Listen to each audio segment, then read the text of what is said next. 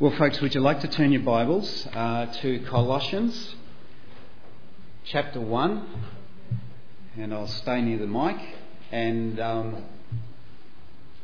so if you're trying to figure out where that is, you know it's in the last sort of quarter or third of the Bible after Matthew, Mark, Luke and John. And then they're the primary letters of Romans and the 2 Corinthian letters. And then that's after that, there's all these little letters which are really hard to find. So I kind of think about Gal, Effie, Cole and Phil. Galatians, Ephesians, Colossians and Philippians. So if somebody says turn to Thessalonians, you know it's not in the first four of those little pages. So go past there. Gal, Effie, Cole and Phil. I did get that right, didn't I? I didn't get Phil and Cole. I didn't have a good feeling about that. Don't you love it? Leading your Australian, I haven't even started the intro yet. Oh, well. Yeah, so Ephesians, Galatians, Philippians and Colossians. Terrific. Yes? Did I do that right? Hang on a minute. Galatians, Ephesians, Philippians, Colossians. All right. We're both on the same page theoretically. Colossians chapter 1. A lot of people ask the question about Jesus. There are all kinds of different pictures of him. There are all kinds of different understandings of him. We all create many of us our own perspectives concerning him. Sometimes it's so that we can better embrace him, and sometimes it's so that we can actually put him aside and we can ignore him.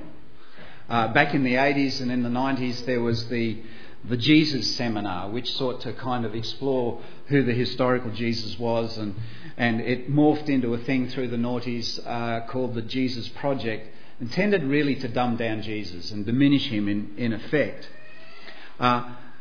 Some of our Christian and we'd say perhaps Catholic understandings, and Catholic meaning universal understandings of Christ, it's at these points that we would separate ourselves from others who may present initially as a bit Christian, like Jehovah's Witnesses, the Mormons. There are different teachings within them that effectively would separate us, as we might call more in the Christian Catholic Protestant orthodoxy, about how we understand Jesus.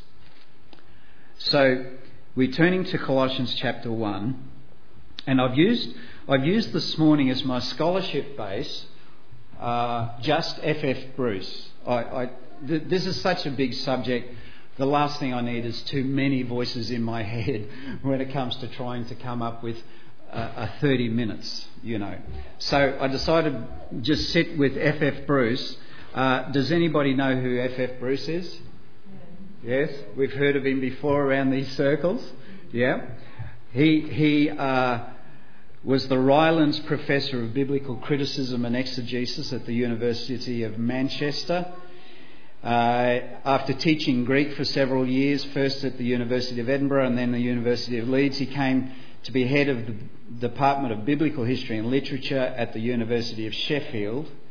And then he moved to the University of Manchester, where he became Professor of Biblical Criticism and Exegesis.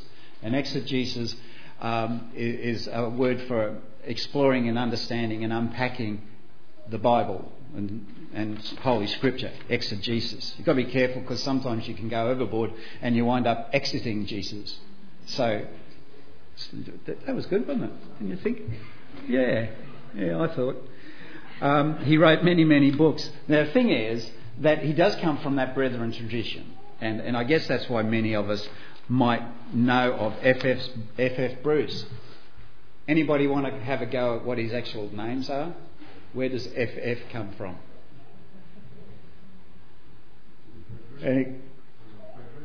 Very good, John. Frederick. Middle name? Fyvie. Fyvie. Frederick Fyvie Bruce. What were they thinking? If I'd had that name put on me, I guess I'd want to be FF as well. But let me just, we're going to zone in, and just for the sake of where we sit today in terms of time, won't worry too much about the background to the Colossian letter. There was some inference of some heresy out there which Paul seemed to be addressing, but we're kind of a bit unclear about exactly what it was. But the supremacy of Christ from verse 15. I want to sit in just on a few of these verses. F.F. Bruce has said, he has named these verses from 15 to 20 as a hymn in honour of Christ. A hymn in honour of Christ. I love them. They're so gorgeous, these kids. And it doesn't matter whether you spend 2,000 or 20,000 on PA, they'll get over the top of it every time. And Bruce starts off by saying at this passage, Christ is presented as the agent of God in the whole range of his gracious purpose toward the human race. From the primeval work of creation through the redemption accomplished as history's midpoint onto the new creation in which the divine purpose will be consummated. The world has been muchly blessed by this Christian brethren scholar over the years. But I thought, at least I can do is try to come up with a better title for this morning's message than F.F. Bruce could come up with. So he called it a hymn in honour of Christ. So I'm ramping it up a bit, and I'm calling these verses and this message this morning an anthem in honour of Him, in capital letters, exclamation mark. An anthem in honour of Him. That's pretty cool, Daniel, don't you think? I did get it better, didn't I? Yeah. Let's read First Colossians chapter 1, 15 to 20. The supremacy of Christ, it says in the NIV translation. He is the image of the invisible God, the firstborn over all creation. For by him all things were created, things in heaven and on earth, visible and invisible, whether thrones or powers or rulers or authorities, all things were created by him and for him. Echoes of what Ken brought in that video this morning, isn't it? He is before all things, and in him all things hold together. And he is the head of the body, the church. He is the beginning and the firstborn from among the dead, so that in everything he might have the supremacy. For God was pleased to have all his fullness dwell in him, and through him to reconcile to himself all things, whether things on earth or things in heaven, by making peace through his blood shed on the cross. Sometimes people ask, what's God like? And like we were saying about Jesus, we come up with all kinds of personal philosophies about God, his nature, his character, whether he's supernatural. A lot of people ask, well, if God created the heavens and the earth, who created God? We similar to Jesus in a sense, particularly in Christendom, in the largely Western nations where the Christian or the Judeo-Christian worldview has been dominant, we tend to see God and Jesus in those kind of terms, and so we kind of generally understand, most of us, even in the increasingly secular Australia, what we mean when we talk about God and Jesus, and we tend to decide how much of that we accept for ourselves as we grow up and form our own views about things. It's a tough question, what is God like? But it actually has an easy answer. It's Jesus. Jesus Christ. The Christ is the very image of God, it says here in the first verse 15. His nature, his character, his being, perfectly revealed in his Son Jesus. Jesus himself said to his disciples towards the end of his, just prior to him being crucified, he said, anyone who has seen me has seen the Father. And you can keep your finger in this passage if you've got your Bibles with you, and if you haven't, just close your eyes or whatever as I read things, and allow the words to come to you fresh in your mind. If you have your Bibles with you and you want to flip, we'll just be going backwards a little bit into some of Paul's letters. But 2 Corinthians chapter 4 and a couple of verses. Verse 4, the God of this age, meaning Satan, has blinded the minds of unbelievers so that they cannot see the light of the gospel of the glory of Christ, who is the image of God. For we do not preach ourselves, but Jesus Christ as Lord, and ourselves as your servants for Jesus' sake. For God, who said, let light shine out of darkness, made his light shine in our hearts to give us the light of the knowledge of the glory of God in the face of Christ. If we want to know who God is, what God's like, we look to Christ. It's a big claim because God is pretty big. As the firstborn, it says here, the firstborn over all creation in verse 15, Jesus Christ is before all things. He is the heir of all things. Everything created by him and for him. God didn't actually create Jesus. God didn't even birth Jesus before he came to earth. He was with God the Father from the very beginning. In fact, he was the agent of creation from the very beginning. The earth, everything on the earth, everything below and above, created by him and for him. That is Jesus Christ. Even as it says in verse 16, all things created, things in heaven and on earth, visible and invisible, whether thrones. So we can be talking about physical powers on earth. We can also be talking about supernatural powers in the spirit realm. Whether thrones or powers or rulers or authorities, all things were created by him and for him. All things are subject to Christ. I don't know whether any of us have ever experienced spiritual oppression. And we can feel lost in a hole. We can be in a very, very dark place. We can feel like we're in a thicket and nothing is making sense, and we get very depressed, and it gets very, very dark. And we wonder if there is a way out. There is a way out, because there is actually a higher authority than anything or anyone that can come against you. And his name is Jesus Christ. And these other authorities and these other impostors, in a sense, that would seek to present themselves as above all, are subject to Christ. Jesus Christ is the agent of creation. We learn from these verses. All were created by him. Jesus Christ is the epicenter of creation. And for me, when it says all was created for him, it's like there's a sense in the original text, or the original language of it in the Greek, all are created to tend him, to do for him, to serve him, be subject to him.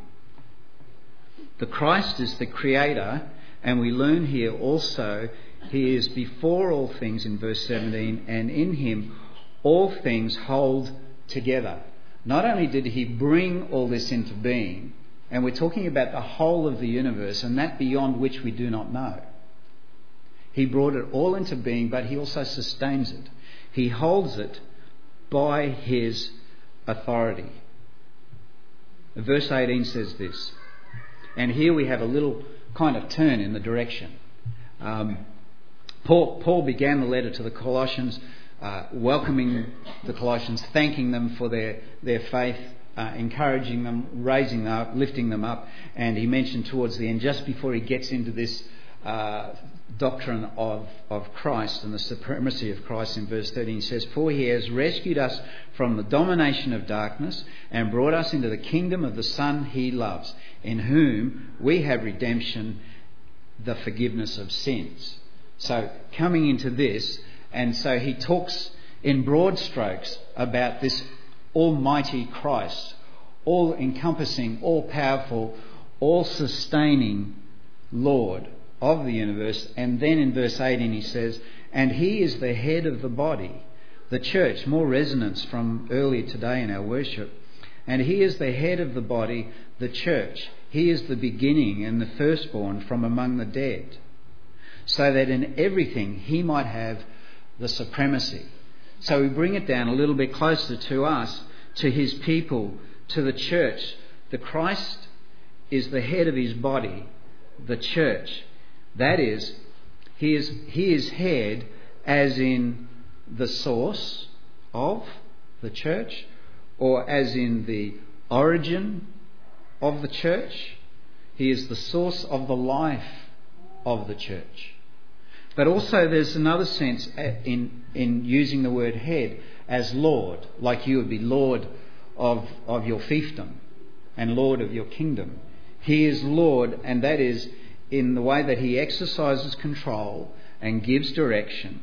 And we draw our spiritual life from him, obey him, and perform his tasks. So he's functioning as a Lord in that sense.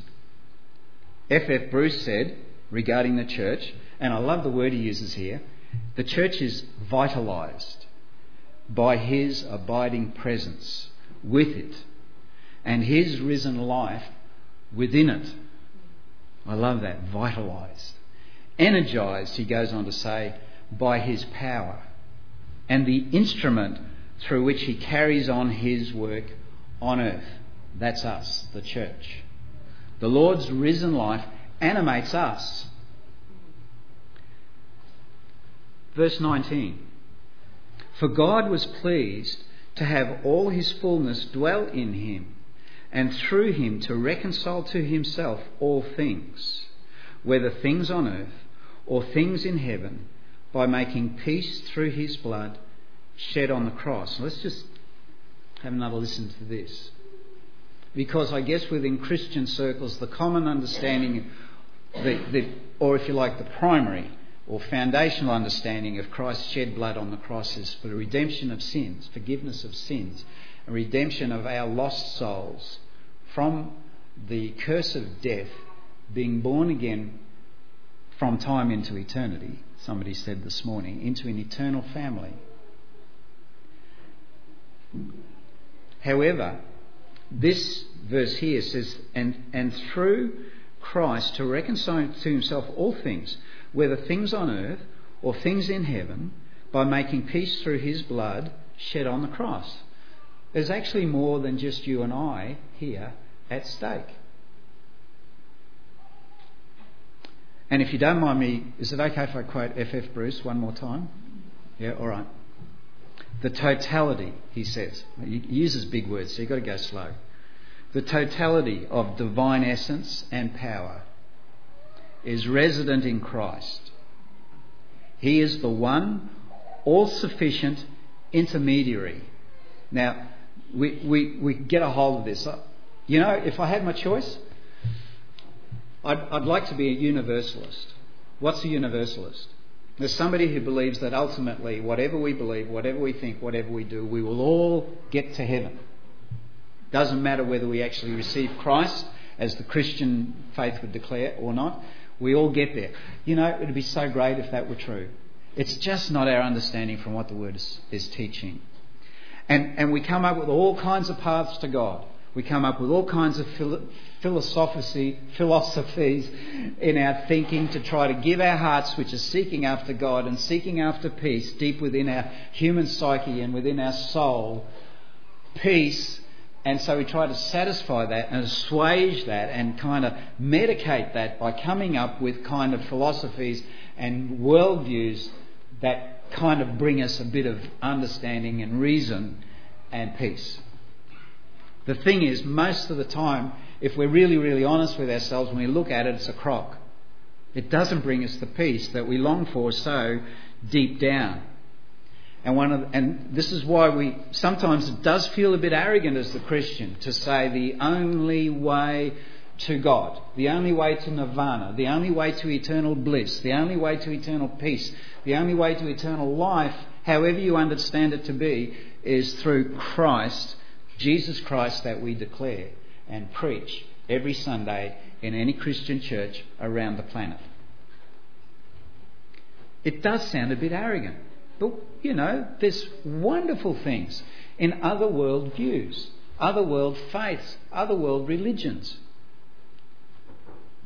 But nobody claims the central place that Christ himself plays. I think it was Buddha who said, I've seen the light. Christ was the only one that says, I am the light.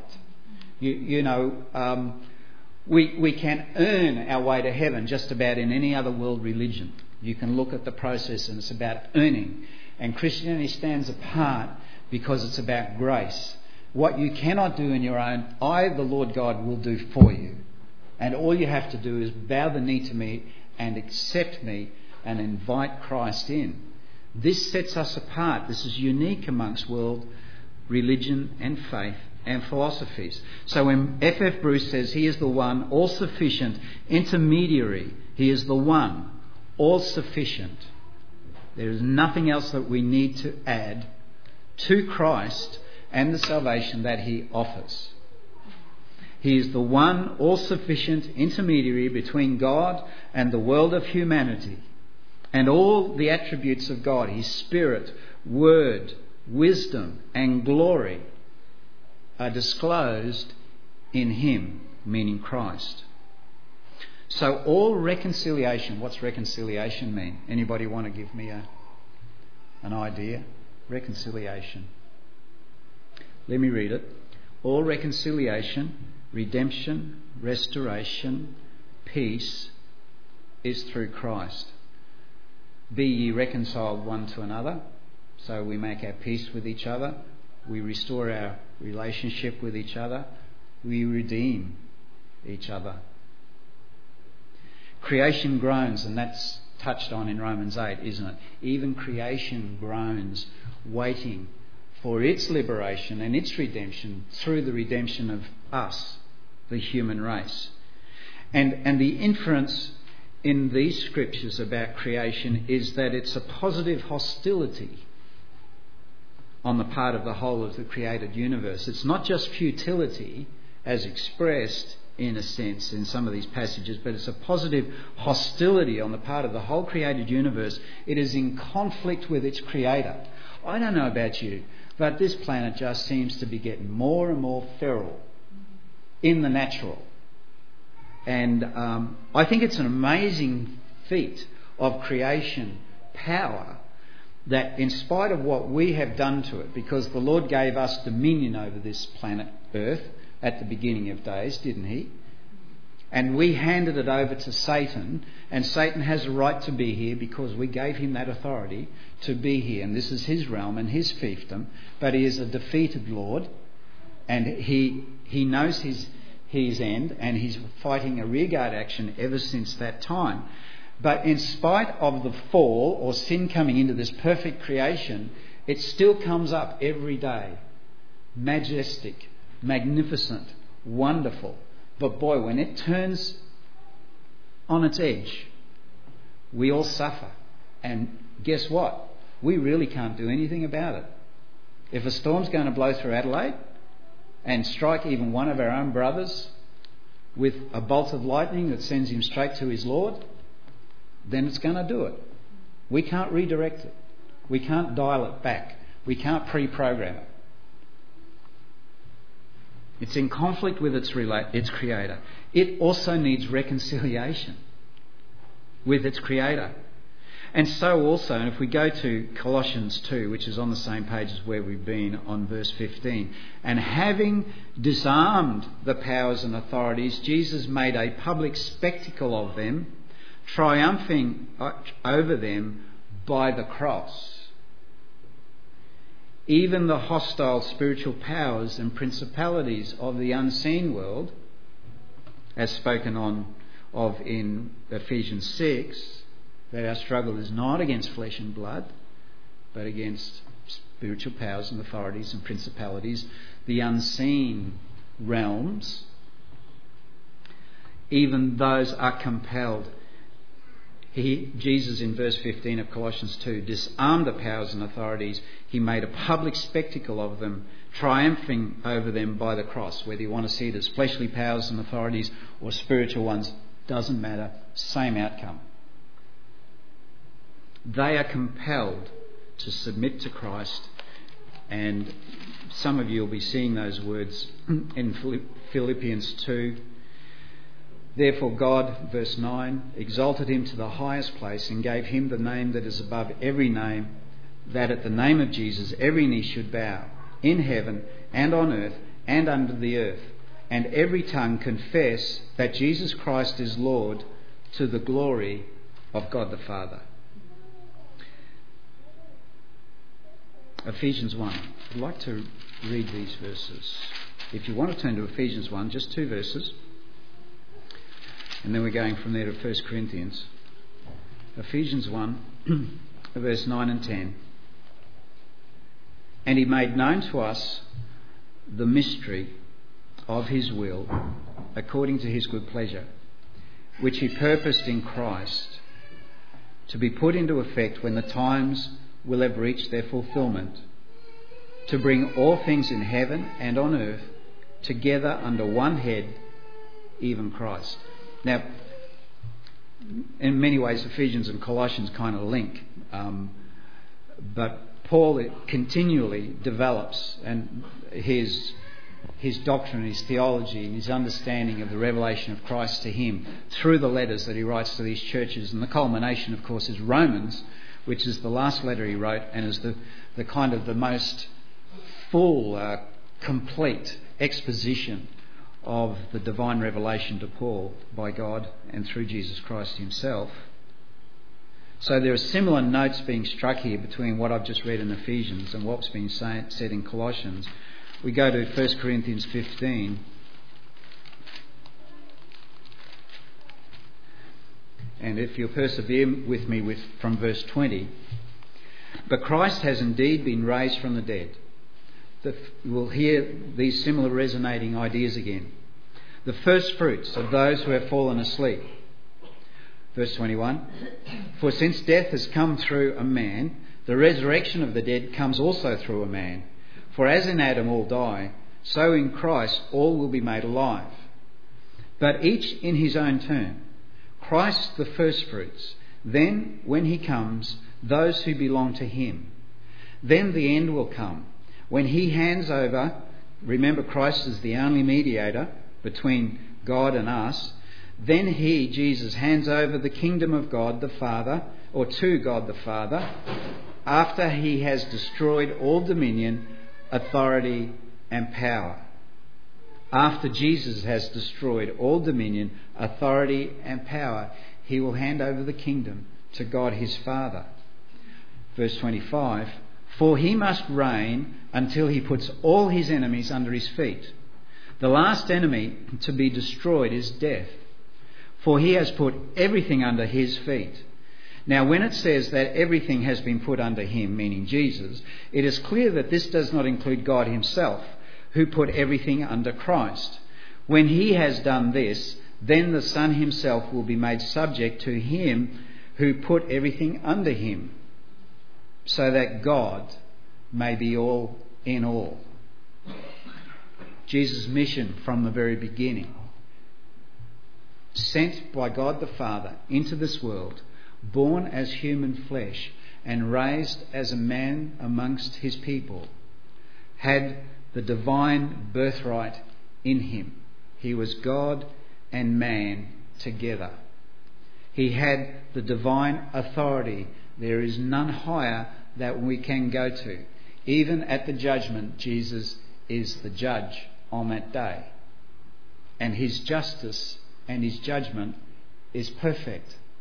So no point going to God and saying, God the Father, I'm not happy with God the Son. He's making life too hard for me. Like a lot of his early followers deserted him when the teaching got too tough. And he said to the disciples, well, will you leave me too? And they said, well, where do we go for the words of life? Where do we go apart from you? There is no other. There is no other that we need to go to either, because Jesus is perfect in his love for us and his mercy and his forgiveness. If ever we wanted a fair hearing from anybody, that's the place we go to. He is the one we bow the knee before. For no matter what else, he is the one which will give us a perfect hearing. There must be peace. There must be peace. This world that we live in today is ridiculous. There must be peace. It has gone nuts out there on the roads. The news at night are getting more and more horrific. There must be peace. There must be an end to the cosmic conflict. And that cosmic peace, that reconciliation of all creation on earth, above earth and beyond earth, is made through the sacrificial death of Jesus on that cross 2,000 years ago. The wonder of the eternal purpose of God. Jesus Christ came for all humanity, and through our redemption brings liberty and victory to all the material and spiritual creation. A list here of just a few things, and you would be able to add many, many more. The Christ is the wisdom of God, and he is the power of God. The Christ is the justice of God, and he is the salvation of God. The Christ is the reconciliation of God, and he is the healing of God.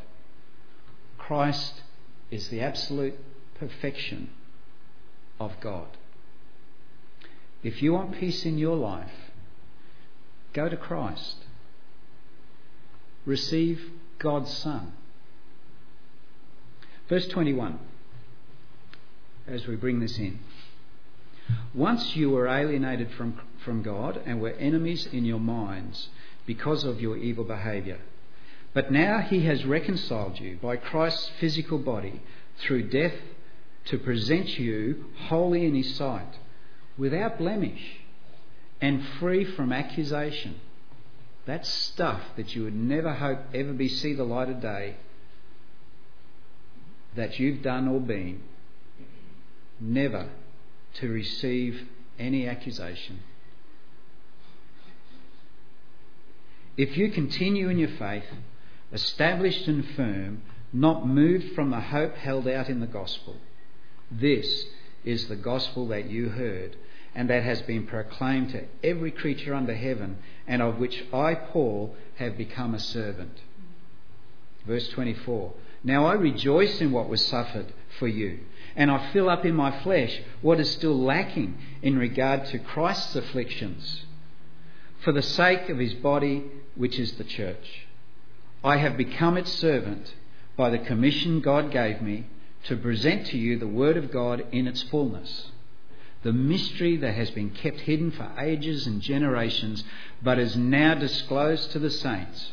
To them God has chosen to make known among the Gentiles the glorious riches of this mystery, which is Christ in you, the hope of glory. Christ in you, in me, the hope of glory.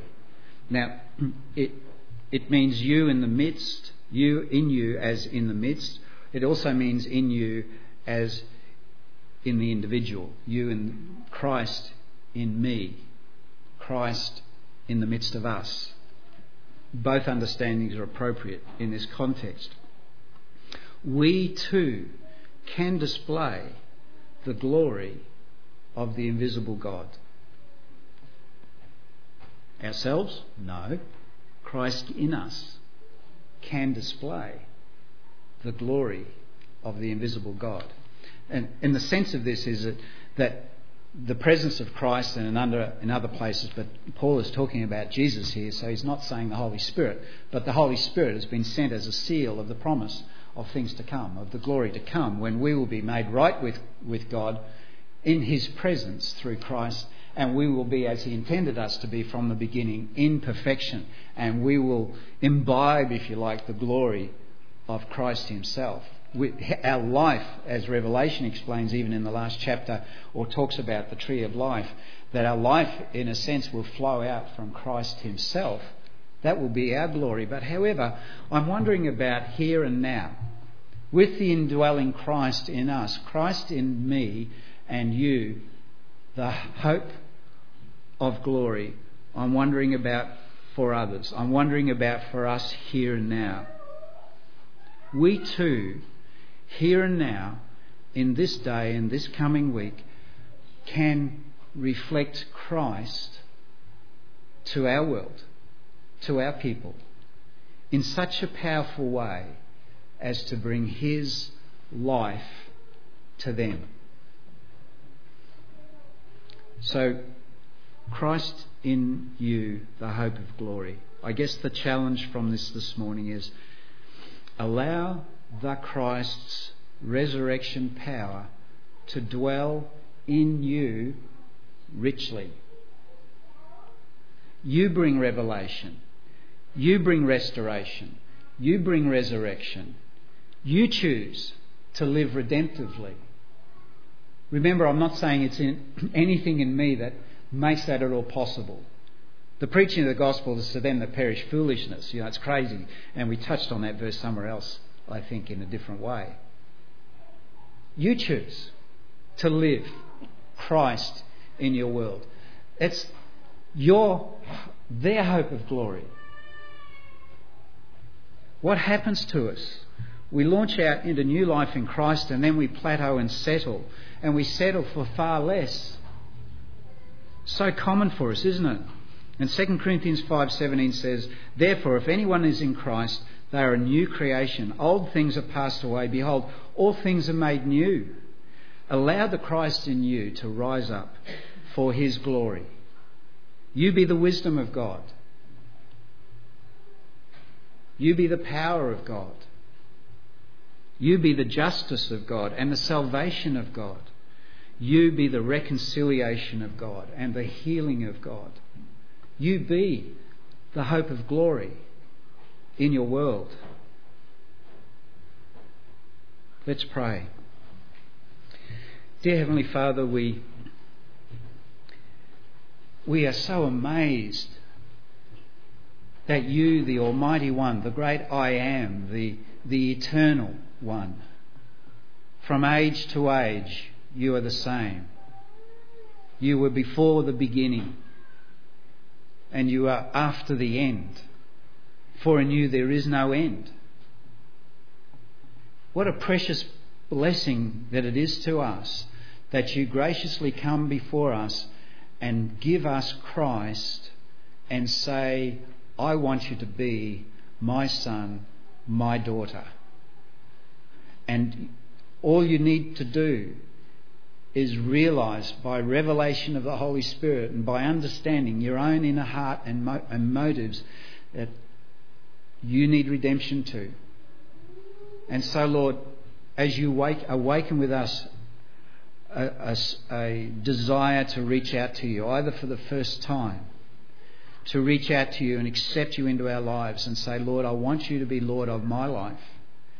And Lord Jesus, I want to invite you into my life and ask forgiveness, Lord God, of all the sin in my life, that which separates me from you, that rebelliousness against you. Cleanse me of all that would be held against me. Wash me clean through the blood shed by Jesus on that cross. For that is what you have ordained it to be. May it be so. Amen. May it be so. And so, Lord, we Stir us up with that, if that's where we are with you. If as a son and daughter, Lord, we have drifted from you today, as we go into this new year, may Christ in me be the hope of glory. Lord, enable us to step up and embrace who we are in Christ more and more intentionally and more powerfully, and flow through us by the power of your Holy Spirit to touch our world and change our world for your glory. Strive with us, Lord. Give us an itch in the saddle that we will never be satisfied with the mediocre. Embrace a religious timetable in our life and a moral way of thinking with values that are godly. There is so much more because of our standing in Christ that you have for us to do in this day while you tarry. Turn this world, Lord, in these last days. Usher hundreds and thousands and millions into your kingdom, Lord. Allow us to be the agent of recreation and resurrection, Lord, as your servants. Lead us, we pray. In Jesus' name. Amen.